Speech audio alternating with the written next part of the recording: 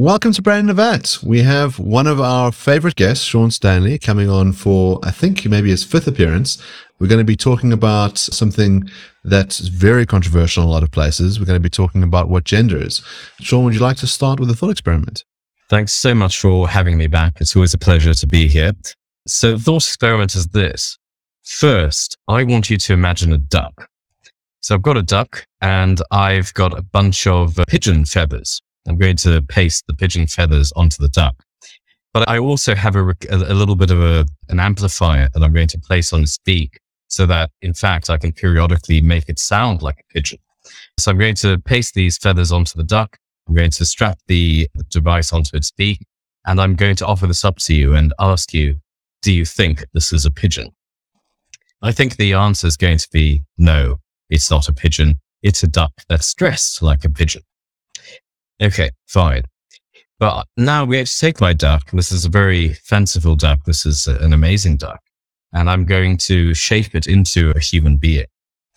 And I'm going to put upon it female clothes. And I'm no longer going to use the amplifier that I was using. That didn't work last time. In fact, I'm going to teach it language. I'm going to teach this duck to speak English. And I'm going to teach it to speak English with a particular accent. And I'm going to make it sound like a woman. And I'm going to elongate its legs with some interesting devices. And I'm going to make it walk like a woman. And so before you, there is this duck, which is dressed like a woman. It sounds like a woman. It's going to look like a woman. Is it a woman? I'm going to say, yes, that's a woman. Because all there is to being a woman and or being a man is simply the behavioral outputs that this creature can produce. And so I want to defend a behaviorist account of gender. So Sean, I take it that on your account, you draw a distinction then between gender and sex, because in the case you give, you've got the duck and then you've got the duck behaving and dressed and looking like a woman. And so you want to say that's both a duck and a woman, right? So you want to say, the analogy here is that its sex is duckness and its gender is womanness. So it's still a duck, but it's also a woman. So it's both. There's a distinction between gender and sex. The gender doesn't replace the sex. Yes, I think that is exactly correct. There is a duckness to this woman that we have before us, but that is to be distinguished between its social role as a woman. The way it will be treated in society is as a woman. The way it will be looked at, I think, is as a woman. The only time it's really going to be apparent that this is a duck is when it tries to reproduce. It won't be able to reproduce with the human being because it's a duck, but it will produce duck babies, let's say, or duck eggs, I guess. But yes, there is that distinction between sex and gender that I wish to establish. So let's talk a bit more about sex then. So how would you define something as being an adult human female? I think that an adult human female is a human being who's got particular biological features. In this sense, I really am only a philosopher of biology, so I can't speak to the particulars of that. But I suppose typically it's going to be XX chromosomes, standardly a uterus, birth canal, etc. Human females are going to have those features. And human males are going to have XY chromosomes. They'll have testicles. They'll standardly give less energy in the reproductive process and so on. So there is a biological way to distinguish between the sexes. This won't be universal for all human beings. There are going to be cases which are difficult for us to define, but by and large, that's going to be the way that we're going to distinguish them. So when we talk about then male and female, you want to distinguish that from, let's say, being a man and being a woman. What's your account of what it is to be a woman? So here's where it gets a little bit complicated or perhaps a little bit uncomfortable, but there simply is no account. My view is that being a man or being a woman is something which is culturally relative and time sensitive or time contextual. Being a man in the 21st century is one thing, being a man in the 18th century is a different thing, and so on down the ages. Being a man for you and me, for example, could well involve having long hair and a beard, whereas in the time gone by, it might not have involved those features.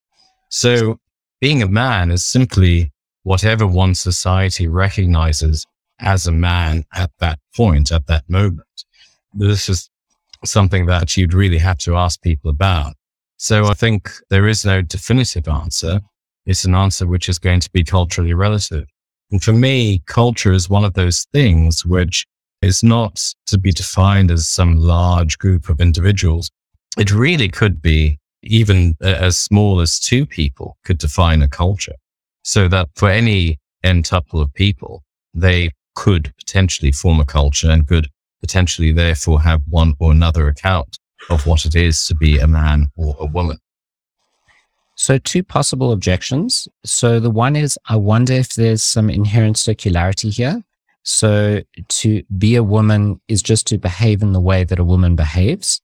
Now you've sort of widened that circle a bit by saying it's to behave in a way that people believe a woman behaves, that society or your culture believes that a woman behaves, but there's still the word woman in the definition. So I worry about that circularity.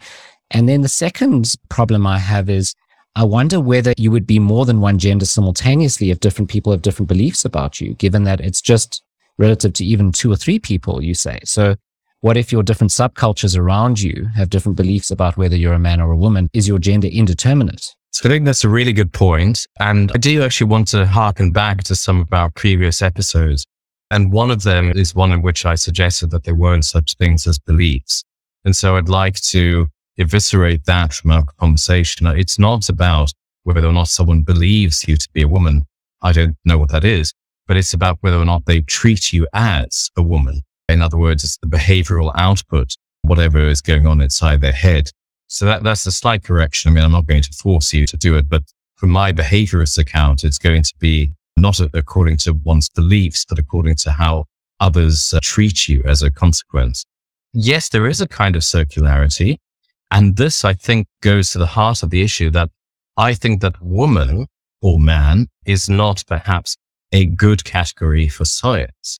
And I think that this is part of the problem. I think it's perhaps like a category like knowledge or something. It's very hard to define what is knowledge. Is it justified true belief? Is it reliable belief? Is it warranted belief, etc.? I don't know. I will go with Willard von Orman Quine and rather suggest that knowledge can fall by the wayside and we can only talk about warranted belief. So that's fine.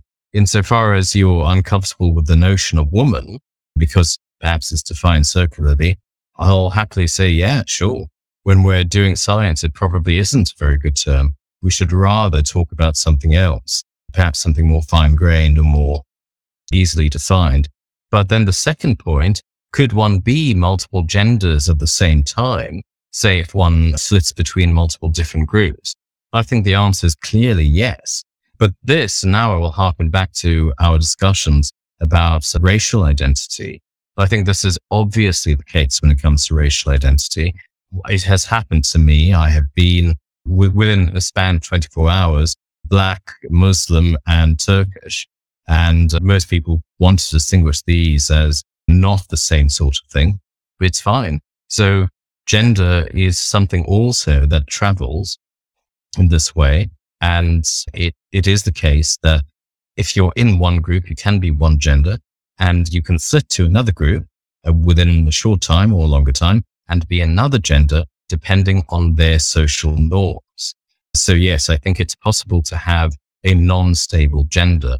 Typically, I think this doesn't really happen. I think that most people around the world would be able to suggest that you and I, for example, are men, but it's conceivable that there could be many subcultures which don't. And yeah, that just is going to be the case. So if I recall, your view on race was that given that people can have these disagreements and given that one can travel and be misraced, that's reason to be suspicious of the notion of race at all and to rather say that race doesn't exist. And so I wonder if that's the more usual move for you to make, is to say, well, all talk of gender is talk of nonsense. The thing doesn't exist. Let's eliminate the category, as opposed to saying, no, the category exists. It's not dependent on belief. It's just dependent on the treatment of that person by others. So I think that's a really good point, and I think it really digs into the heart of my views about things. I mean, there must be a point at which you guys are going to have to say, Sean, this is radically implausible. But in the comments section of the YouTube video of our discussion on race, there was somebody who really had a go at me and really wanted to get at what I was talking about. And at some point, I ended up saying something along the lines of that most of the things that we typically think are real are not real. And their response, which was a criticism, was that my view was nihilistically bleak. And I thought I understood it as a criticism. It was a good criticism. But I thought, yeah, that's exactly my view. It is nihilistically bleak. Social constructions in general don't exist, including genders. So yes, races don't exist, genders don't exist, money or monetary value anyway, that doesn't exist. All of these things are unreal. My attempt at suggesting that the way that we can understand gender and the way people want to talk about gender can be understood behaviorally is a way of trying to save a little bit of the way that we normally talk from the nihilistic bleakness. I think it is useful to talk about genders. I think that many people are animated by it for a number of different reasons. So I want to offer a metaphysically safe way of speaking about it. And so that's why I offer up the behavioral account of gender. But it's true that at the end of the day, gender, as far as I'm concerned, is a social construct. And since it is a social construct, it doesn't exist. It's not real. Anyone who thinks they have a gendered identity must be hallucinating, etc. So all the things that I've said about race apply really one-to-one to the things that I may say about gender. But I think perhaps my distaste for race is a bit stronger. So I have less nice things to say about it. I've got a few more nice things to say about gender. And that's what I'm trying to do here. So it sounds like the kind of position you're adopting is an instrumentalism about gender. So it's useful to talk about gender in certain ways. It can be used in everyday discussion in a way that kind of makes sense and is useful for understanding the world around us and the way that certain genders are treated or act. But there's nothing really there. Is that sort of an accurate description? Yes, I think that is an accurate portrayal of it. Could arguably say the same thing about races, but I'm more reluctant to admit that, to concede that point. I think there's truly nothing useful to say about races. But when it comes to gender, I have been convinced that there are some useful things that we can do with that concept. But, as we saw earlier with your question, what is it to be a woman? Isn't this a circular kind of definition? Ultimately, yes, it is. And what is the main problem? How come I can't define it? How come no one can define it? Well, because it's not real. That's the major problem. So I like the distinction between conversation which is safe for the dinner party versus conversation which is safe for science. And for me, talking about gender is safe for the dinner party, but it's not safe for science. When we're doing science, it goes away because it's not there. At the dinner party, sure, we can talk about it. We can also talk about races, knowledge, money, and all that. So I'm going to present an objection to you that people present to my objection to social groups generally. So my view is that social phenomena don't exist. I agree with you, social constructions don't exist. But here's kind of the stock standard objection. I think it would apply in this case. And granting that there is usefulness to talking about gender might push you further into the objection. Okay, so the objection goes, well, there's certain intentional actions that society takes towards certain groups. So let's say it's women, let's say it's people of color, but in this case, women, right? And those intentional actions we can cash out in terms of the beliefs of the people involved. In your case, you don't want us to talk about beliefs. You want us to talk about the way we treat each other.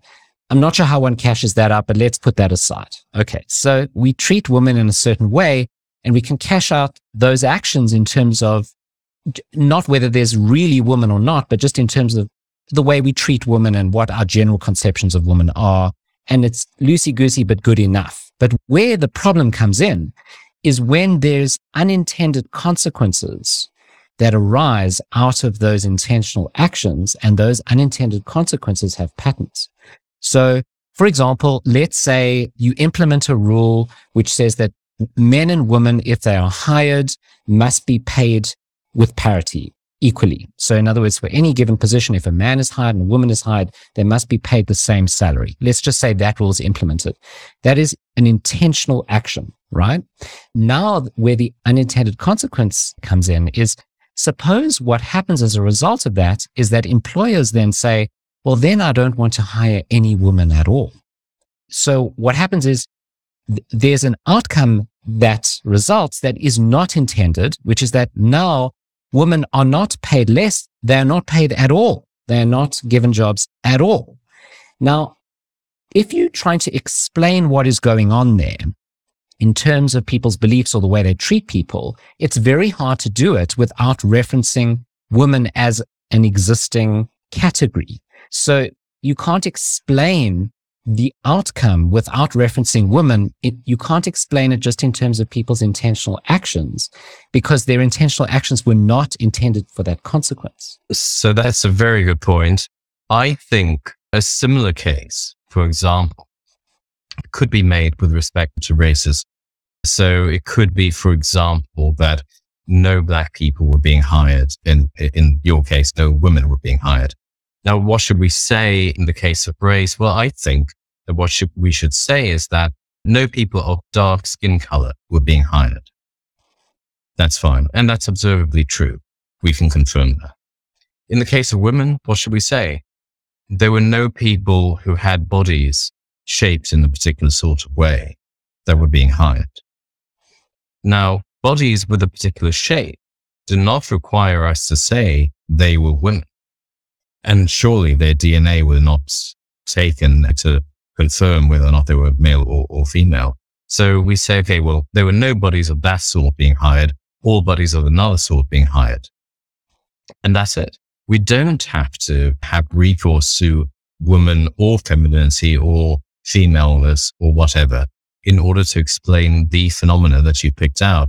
But for the very basic reason that whenever we're going to see a phenomenon like this, there might be, or let's say, I don't know, a weird island where only what you and I call men are being employed in a certain company. Say we go there as anthropologists and we want to understand why. Well, we're going to observe certain things. What are the things that we observe? Well, we observe that only the people who, let's say, look like us are being hired, and all the people who seem, for example, to have a large chest or a slimmer waist, they are not being hired. Those are the physical observations we make. That's all we can do.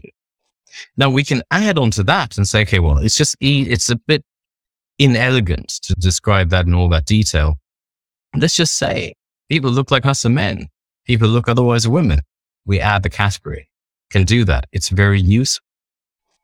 It doesn't mean that those people are being discriminated against because they are women. They could be discriminated against for any sort of reasons. Perhaps the boss doesn't like people shaped that way or whatever it is. The fact is that there's a social phenomena. We can track it using the body shape or body type. We don't have to refer to gender or to sex in this regard. I'm not convinced by that solution for two reasons. So the one is you're trying to explain the phenomenon. By explaining the phenomenon, what you mean is describe the phenomenon. So describe that there's people of these bodies in this situation. But by explain, I mean causally explain. So I mean, can you explain the reasons why this is happening?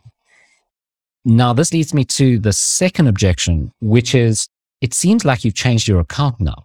So your original account was not that being a woman is having this set of characteristics. Your account was being a woman is being treated in a certain way, but you're no longer referencing people treating anyone a certain way. And that's the power of the objection, is that because it's unintended, no one's intentionally treating anyone that way. It's a really good point. Then you must forgive me for misinterpreting the objection.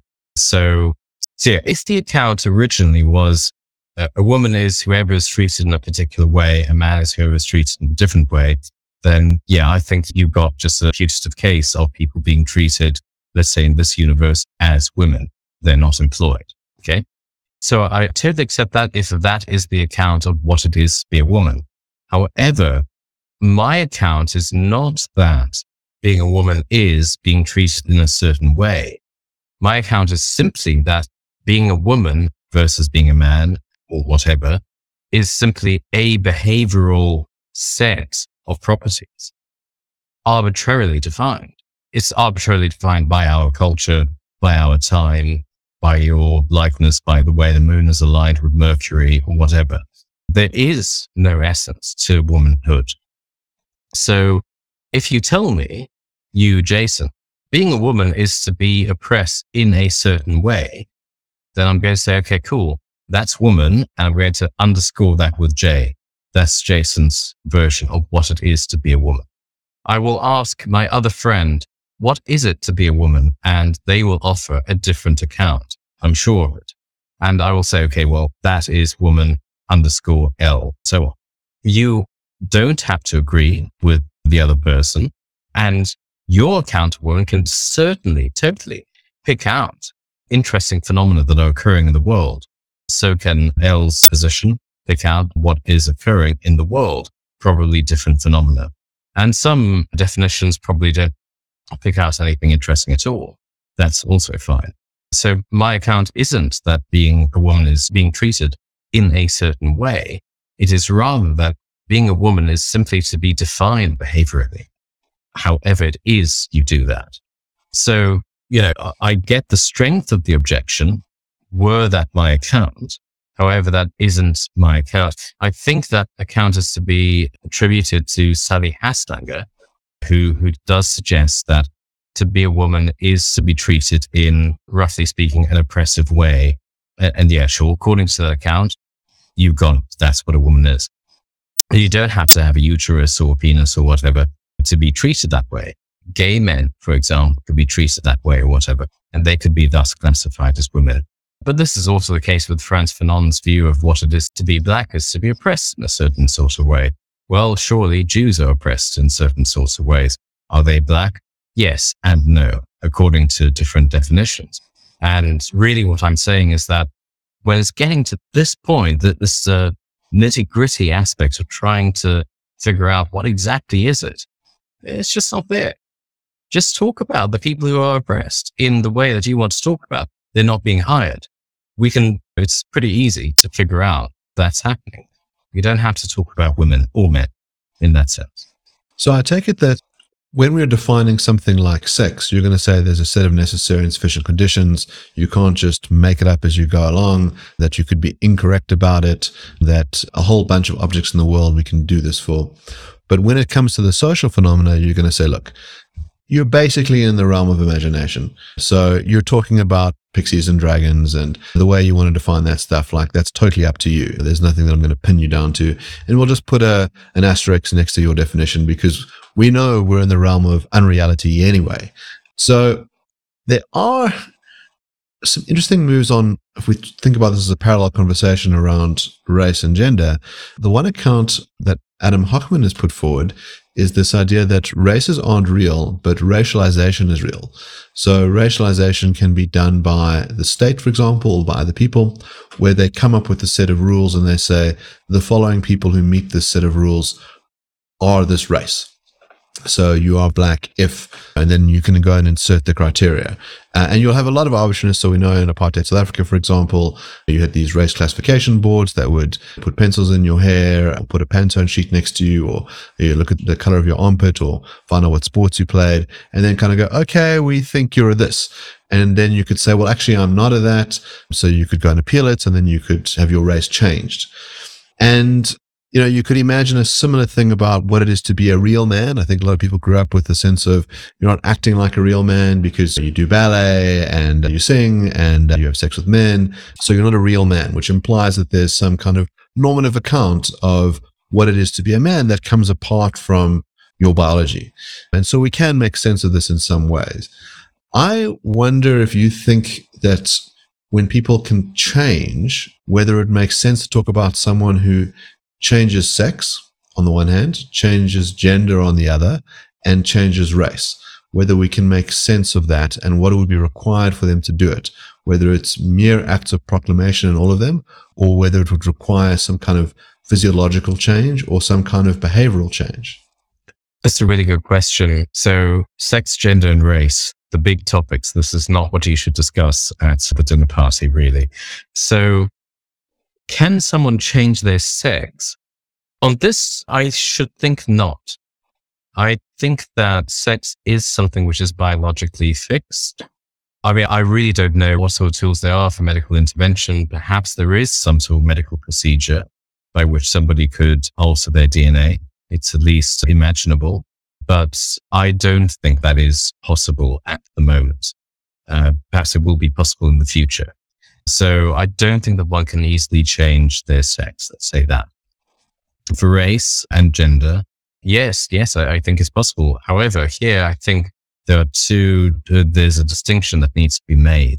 I think that there is a distinction between how it is one feels inside, to use some quite loose terminology, and how it is that other people or the society in which one finds themselves treats that person. So I could feel inside like I am a woman.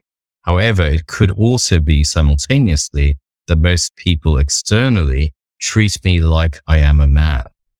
So there's a disconnect there. And so it seems to me that it is possible for one to change their identity, their self-identification when it comes to race or gender or whatever else, relatively independently, let's say, of what other people think. But it seems that it is more difficult for them to thereby change the perception of other people. So it could be that I identify as a woman. I feel like I am a woman, whatever that is. And yet that society treats me like a man. And it's not going to be easy to get other people to see me as a woman. So yeah, I think it is possible to change both of those, both one's sex and gender. But the self-identification, I think, is different from the social recognition or social identification of others. So I think that's important to distinguish between self-identity versus social identity. Does that follow on race? So can one change one's race through an act of self-proclamation? Do you buy the notion of transracial?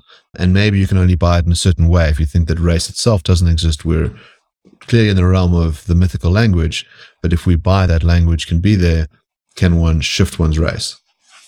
Yeah, I think it's as easy as proclaiming that one finds allegiance with Allah or with Yahweh or Jesus or something. People do this all the time, right? They find Jesus behind the counter and they come to realize that they're Christian. Oh, good. If you come to realize in a similar sort of way that you're black or white or whatever, then cool, good for you. I don't have that. So I didn't have any identification with Jesus or Allah being white or black or whatever. But surely it is possible, and millions of people do it every day. So yeah, clearly that's possible, and clearly it must be possible with respect to gender as well. If they think they looked under their bed this morning, they realize, actually, I am a woman. Oh, then yeah, they are a woman. Cool. But on your position, they're not, right? So their private identity is distinct from their social identity, or their private beliefs or views or thoughts or claims about their gender is distinct from what their gender actually is. So suppose I claim that I am a woman. What is the content of that claim? It seems different from if other people claim that I'm a woman, because they can't be wrong about it, assuming they're being sincere and have a set of criteria which they're applying. It seems like there's different epistemological access here. So am I as right as they are if I believe I'm a woman? It's a really good point, and I think the source of a really powerful objection to my position. So my position, being behaviorist, must eschew all of this talk of self-identification or the feeling inside or whatever. That I think that can't be real. So yeah, it is ultimately a mistake. I mean, that was definitely talk for the dinner party. This is now talk for the science. The only way that we ever have access to your apparent self-identification of whatever is when you say out loud, I am a woman, or I am Christian, or I am Black, or whatever. And yeah, then that's part of the behavioral calculus that we can look at. And as us, collectively, the third person, us writ large, we will evaluate. Is that true? Are you really Black? Are you really a woman? As for the duck, you look Black, you act Black, you sound Black, you're Black. You look like a woman, you sound like a woman, you walk like a woman, you're a woman. So yeah, it is a social category. It isn't something that one can purely identify with in that sense. I honestly don't quite know how to make sense of that in terms of the strictures of my philosophy, but also just in terms of science generally. I don't know what that would be. So I am trying to take gender away from some of the problems of philosophy of mind, which I think are really troublesome, and I don't know how to solve them. But the analogy that I've come up with, I hope it's useful, is in terms of following a script. As an actor, you get the script as to what to say and how to move and where to be on the stage and so on. And I think that is more or less what many of us have from birth and growing up and being enculturated and so on. We have got a script that we follow, mostly unconsciously. And some people may look upon their script and they may realize, this is not the script I want to be playing out. And they don't. They cease to do it. And they try to play out a different script. And that is the way that I account for people who have this internal feeling or genuinely don't know what it is. But for people who say that they have it, I think they just are unsatisfied with the script they were born with, largely. And so they try to play out another script. So I wonder about this. You make mention of someone trying to live out the script. And it seems that if one tries, one could fail or one could succeed. That one's, let's say, treatment of oneself about whether one is a woman or not could come apart from other people's treatment. That what we think of as a social script for being a woman, as you say, could be radically different in different time periods or in different cultures. We can imagine someone who, let's say, believes of themselves as being a certain way, but they're treated totally differently by the rest of society. And I wonder why you think we should privilege a certain one of those views. In other words, the social treatment account is the one that matters as opposed to the internal belief states. Or saying, look, all this talk of gender is just total nonsense. Let's just scrap it. I'm going to disregard all of these accounts equally, and I'm just going to refer to male and female, and then I'm going to describe the behavior. So in other words, if you're very sassy or very aggressive or, I don't know, fabulous, whatever it is we want to sort of attach, we just say that's what's going on. And we're not going to try and have a cluster concept that which says something like to be a woman is to have all these different underlying attributes. We just go, no, there's the attributes, and the womanness is bogus. We can definitely talk about you being a biological female, and biological females come in all sorts of different behavior ranges. That's a good question. And tackle it in reverse, just because I really enjoyed the idea of fabulous being a concept to describe someone as. Yeah, I mean, there are many fabulous people that I know, and many of them prefer to be called she and her. And so they wish to be identified as women. And it's simply part of my script, the total script, not simply my gender script, but the total script that I've been given, to be polite. If you say to me, by the way, my name is Mark, I'm going to be polite and say, okay, Mark, it's nice to meet you. And if you say that you'd prefer to be referred to as he and him, then that's what I'm going to do. And so I think that metaphysically, or if we're really doing hardcore science, yeah, sure, it probably is better to just throw these gender concepts away and talk about behavior. That is anyway what we have to do when we do science. I mean, you can't observe the gender of someone, but you can observe what it is that person does or that group of people do. So that just comes naturally. So to answer in reverse, it's just a matter of etiquette that we refer to people with their preferred gendered identity, I think. Why should we privilege the one over the other, the social versus the personal? Partly, and this might simply be like a radical deficiency in my philosophy, it's partly because I simply don't recognize the personal. I don't know how to do that in terms of my radical scientism. So if that's a really important objection, then you found I can't recall if you watched The Hobbit where Smaug has a scale loose and they shoot the arrow into the scale, then that's what that represents. That's a deficiency from my philosophy. But why else? I think really because that's what matters more socially, right? And nobody really lives in, let's say, their hovel and thinks to themselves while circulating the room, oh, I am this, I am the other, I am that, and really internalizes this and is satisfied. People go out into the world. They interact with other people. They are influenced by other people.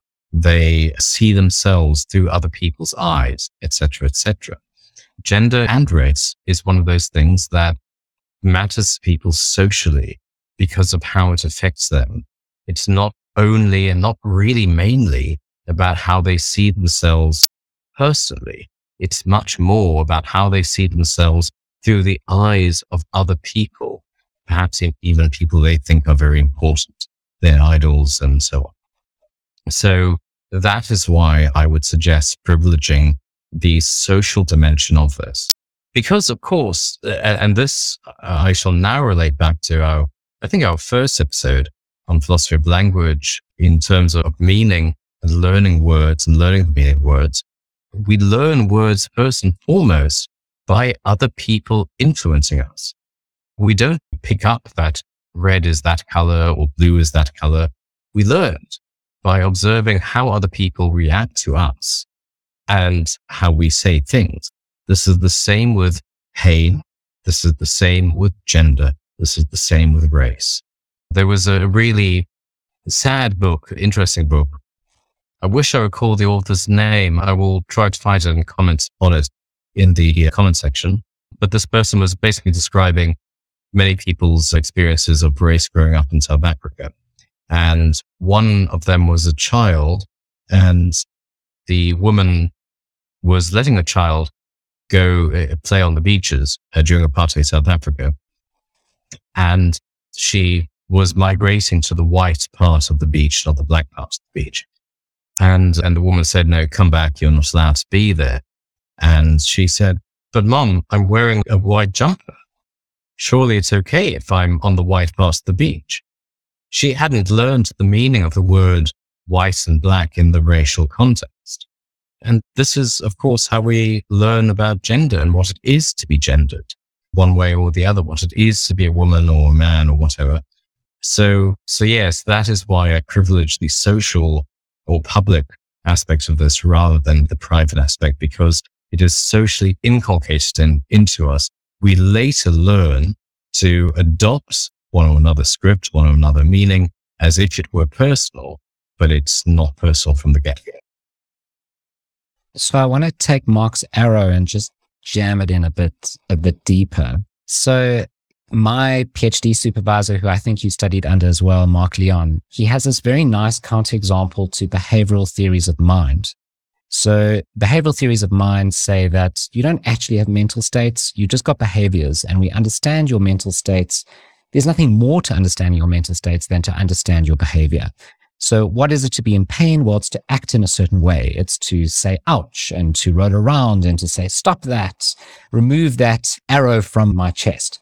Okay, so now the problem with behavioral accounts of the mind is that they struggle with certain kinds of cases, like the Spartan case. So the Spartan is this person who is in pain. You shoot him with the arrow and he's in pain, but he's a Spartan and he's strong and he's macho and he doesn't react. So he doesn't pull that arrow out. He doesn't even give on that there's an arrow sticking out of his back. And the problem with the behaviorist is that he cannot account for any distinction between the Spartan with an arrow in his back and a Spartan without an arrow in his back, because they behave identically. Or it's like the Rambo type figure who gets shot 3 times and he carries on fighting, and then at the end of the fight, he lifts his jacket and he's got a wound in his stomach. He goes, oh, and he crumples. And it's only at that point, according to the account, that he experiences pain, right? Now let's return to gender. So in the gender case, you can't give a distinction. You can't explain the difference between someone who is acting like a woman and someone who is a woman. So suppose that I grow up with a female body, right? And I'm expected by everyone to behave in a certain way, and there's social stigma against behaving like a man. But inside, I feel like a man. So I pretend to be a woman. I go about my everyday life. I do the things that other women do, that I perceive to be what women should do. And at the end of the day, I take off all these awful women's clothes and I put on male clothes that usually dress male bodies, and I feel much more comfortable. On your account, when I'm in society, there is literally no difference between me and someone who identifies as a woman and behaves like a woman and internally feels like a woman versus someone who is pretending. Just like in the Spartan case, there is literally no difference. And the problem for your account is it seems like that difference is important. And you're saying, yes, there are reasons why we should make the social at the top of our hierarchy of concerns, why we should prioritize the social. But I want to just throw one more example at you that suggests otherwise, if the Spartan hasn't convinced you. So I'm assuming that sexual orientation, you're going to have a similar account. So what does it mean to be a gay man? Well, it means to have sex with other men, a man having sex with other men. That's what it means. But you can't account for someone who's closeted, right? You can't account for someone who never has sex with other men, but inside they desperately want to. That would make no sense in your account, right? It would be senseless. But surely, if your account can't account for what it means to be closeted, if your account can't account for the private experience, but another account can, surely we should accept the other account over yours because that account is explaining more features of the world. Absolutely fantastic objection. You've not only dug the arrow a little bit deeper, but twice, because I've dedicated my PhD thesis to Professor Mark Leon, who I know has been on your show before. I know he would recoil at many of the things that I've said. So yeah, it's really stinging me at the moment. So it's a good job. So yeah, it is a good example. There are two ways out that I see for myself. And the one I think is probably actually quite good, but it's going to sound a little bit cheap. And the other one is just going to sound a bit cheap, but I think it's also quite good. So the one is to say, look, I know that I've said I'm defending a behavioral account, and I want to be, but I also want to include in that behavioral dispositions. And so I think that this is going to account for the closeted person. I think this is going to account for the Spartan. And I think this is going to account for the transgendered person, because given the right circumstances, they would be disposed to feel pain, to put on the relevant clothing, to have sex with men. So that's the cheap way, but that is, I think, honestly, the way that I do account for this. These dispositions, I think, are built into us. I think they're grown into us or learnt really by observing others. But yet they are there. And yet that is what is going to account for the distinction between the closeted gay person, the Spartan versus the non-Spartan, the transgendered versus the cisgendered person. The slightly different way to put it is that I am a behaviorist, I am an instrumentalist, because I am unconvinced by any of the other accounts of the mind. I'm unconvinced by any of the other accounts of what it is to feel pain, what it is to feel an internal sense of one's gender or one's sexual desires or whatever. Nobody has, I think, made it clear what that means. We could say it's identical to brain state. That doesn't work. Could say it's identical to a certain functional state. That doesn't work. These are non-reductive states. That doesn't work either. So in light of that, what I hope to be offering is, even if not the complete account, then a serviceable account that can help us describe enough of what we are interested in until the philosophers of mind get consensus on what is the relation between the mind and the body. So those are my two responses. There are dispositions, which I think can be accommodated by behaviorists, but there also are other problems that general philosophy of mind faces that I think instrumentalism works its way around. So in a lot of the reporting around monkeypox, they've identified 3 groups of individuals who are most likely to get monkeypox. It's bisexual men, gay men, and men who have sex with men. So the claim is that these are 3 distinct categories. Now, I wonder, Jason's given the one version, which is the person who's closeted. I wonder about the other. So the man who has sex with men who says, but I'm not gay. And under the right dispositions, I wouldn't be having sex with men. It's just that men are much easier to take to bed than women, and that's why I practically do it. But I'm not actually disposed to have sex with men. I'm disposed to have sex with women. But let's assume that they never have sex with women. They only ever have sex with men, but they claim not to be gay. Now, it seems like the dispositions and the behavior come apart, and I think you have to pick which lane you're in. Are you a dispositionist who doesn't really care about behavior, or do you say, no, we judge you based on your actions? It's a good point, but I don't think it's fatal to my position, because I think that here is simply a clear point where the categories that we've been using, so for example, gay man or man who has sex with other men, these categories just don't really do the work that we need to do the empirical science. There clearly are a group of men, however many people there are, I don't know, who are not gay, but they have relations with other men. And they clearly are a group of men who are gay, and that's it. And they are disposed to monkeypox in different ways. I don't know the right science behind that. But yeah, that's it. We've easily distinguished between these 2 groups of men. That I can't come up with a good way of saying, oh, well, they're straight or they're not straight. It just simply says that the label straight, gay, or bisexual isn't really a good enough label for this kind of science that you want to be doing, which I think is fine. But it's good enough for other discussions we all have at our dinner party. It's just not good enough for when we want to do science. So again, I think that this actually came up with your discussion, I believe, with Kathleen Starr and her book, very good book, Material Girls. I believe, and I mean, I would love it if she got in contact with me about this, but I believe that she's in love with words. She is very attached to the word woman and girl and wants these to mean certain things.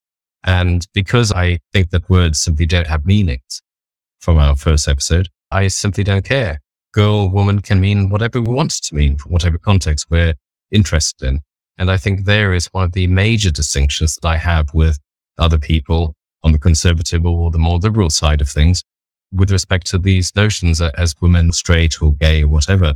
I am simply comfortable accepting that in some contexts they will mean one thing, in another context they will mean another. And that's all there is to it. There's no big problem. Other people see a problem, and I think it's because this is very disparaging, but they are in love with words and I am not. The dispositional refinement is clever. It's clever, and it's a standard move made by behaviorists within philosophy of mind. It does have its own issues, but I just want to point out a virtue of it. So the virtue would be that you can now kind of make sense of someone who says, inside I really am a woman, or inside I really am a man. Well, what does that mean? What it means is you have the disposition to behave in certain ways.